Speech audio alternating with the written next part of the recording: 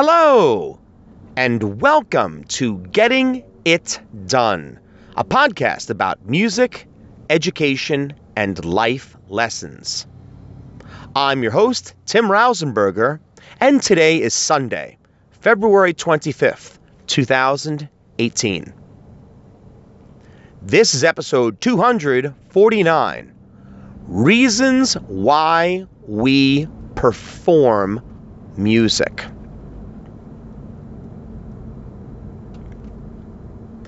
There is significance behind the wording of today's title because it's not reasons why we play music or reasons why we sing music or listen to music. No, we're going to discuss reasons why we perform music.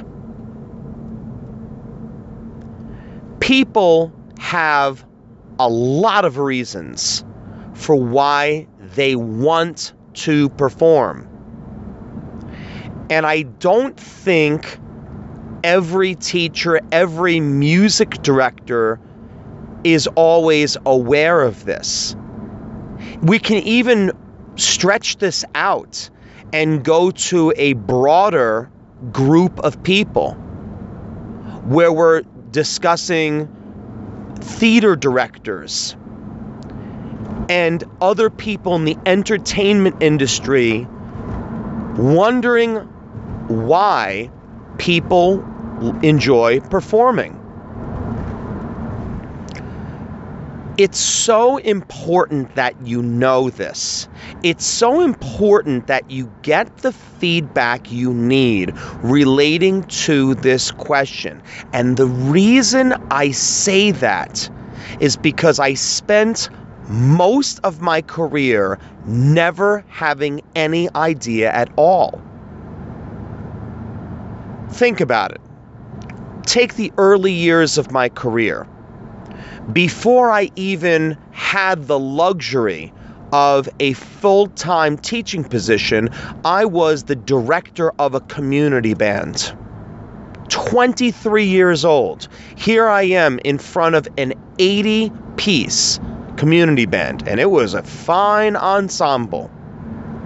Never once did it ever occur to me, why do the people want to be here? Why did they join this ensemble? Why would they play for a 23-year-old who they don't even really know very well? They've never seen him conduct. The ensemble's brand new. What's the pull? What's the lure? What's the reason that they decided to not just play, but perform with the group? And I never knew. I never knew back then. As a matter of fact, for years, I never had any idea. And I never knew because I didn't ask. I didn't simply go up to people and say, so why is it that you're here? What do you enjoy about this? And the obvious answer that a lot of people will say is I just enjoy playing my instrument, or I enjoy singing. But that's not the only reason. It isn't. For some people, it's a social thing. It's an opportunity for them to be around people who also love doing this music thing. It's an opportunity for some of them to get away from the quote-unquote real world and delve into some great music. What are other reasons? How about this for a reason? How about wanting to relive memories of your past? When you are 45 years old and you decide to dust off that trumpet you really haven't played much in the past 25 years. You haven't played it since you were in college or high school or middle school. And you're going to join a community group. How about if we just keep it with youngsters? Why does a 5th grader join the school chorus? Do you know? Have you ever asked? Or do you just assume? Do you just assume that the person's joining because you're the person in charge? Do you assume it's because of the music you've chosen? Let's go even one step further. Is the reason they're in the group in spite of all of that? You'd be surprised. I've known people before who have joined marching bands in spite of the director, in spite of the field show, in spite of having to sit in 20-degree temperatures at football games. Because there was another reason. It might be some type of thrill that they get. But you're never going to know until you speak to the musicians, until you ask other people. You could even stretch this further and speak to your audience. Ask the audience, why do you attend? Why do you come? Because one thing I can certainly tell you that I learned early in my educational career is that audience members almost exclusively attend school events if someone they know is performing. That's it. It used to kill me. It used to bother me so much, and I didn't understand it for so long. Why a wonderful music educator or students from another town would not come to attend my performance. Why wouldn't you attend this? And I knew it was it might be a jazz concert, or was a percussion ensemble I was directing, and this was going to be some great music making and a wonderful evening that they can get out of the house and just take in some music that can motivate and inspire and put smiles on their faces. And I knew this. But the reality is that a lot of those days are gone.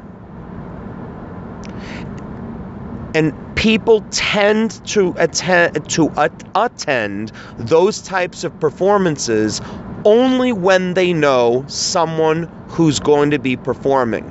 And if they don't know someone, it's rare that they will make it out for the performance.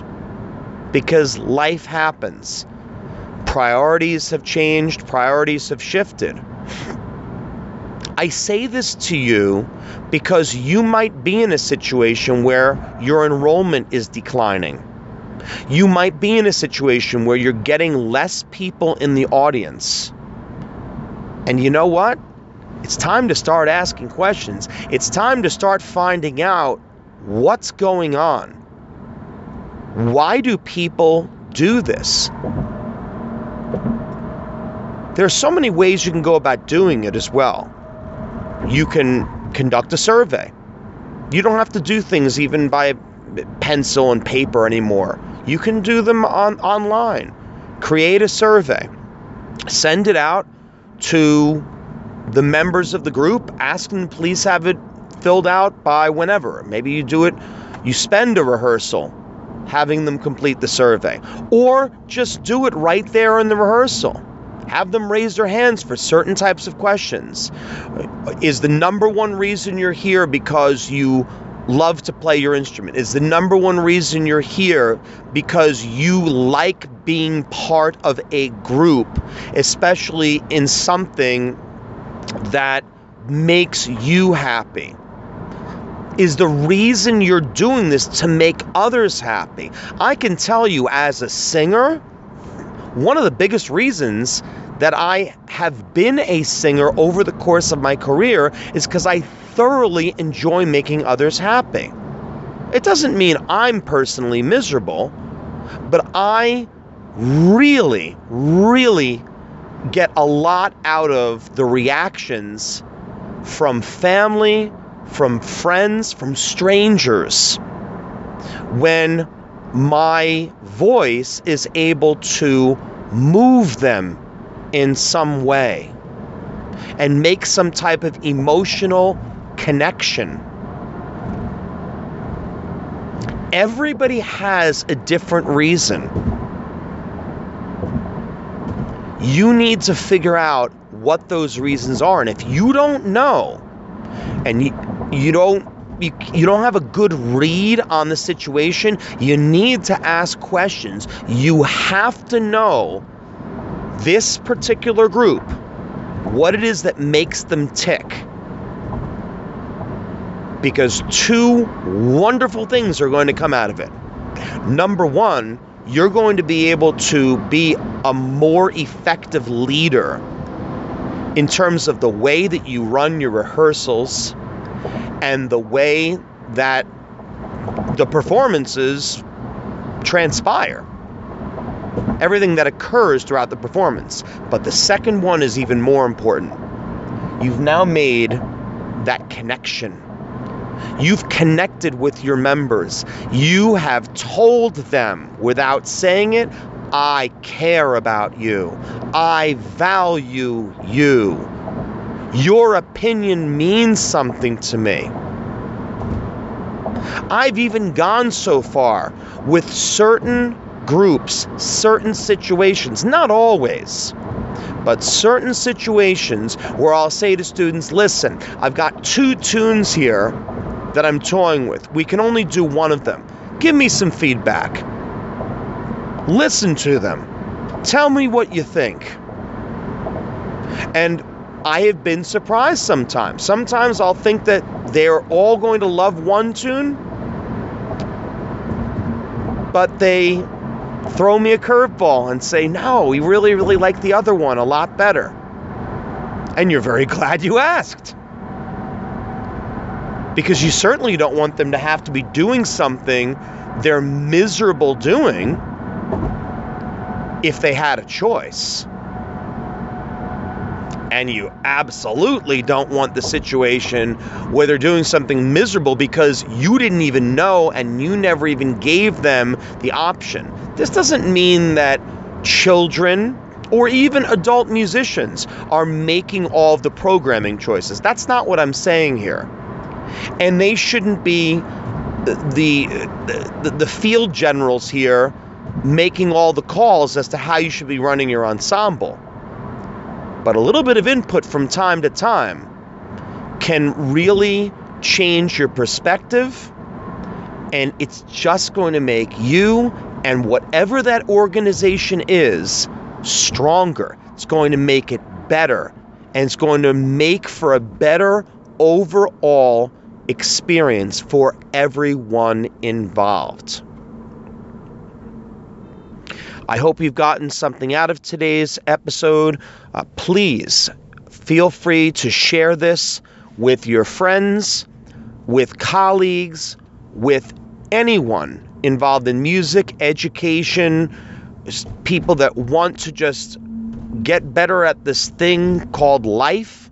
I'm not perfect. I never try to act like I am, but I hope that these words of wisdom can make some type of impact in your life. And the greatest compliment of all is when you do share the episode with others, whether it be on for Podchaser, SoundCloud, iTunes.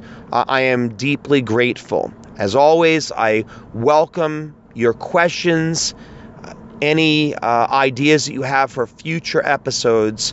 I would sincerely appreciate. Thank you as always for tuning in, and I'll meet you on the other side.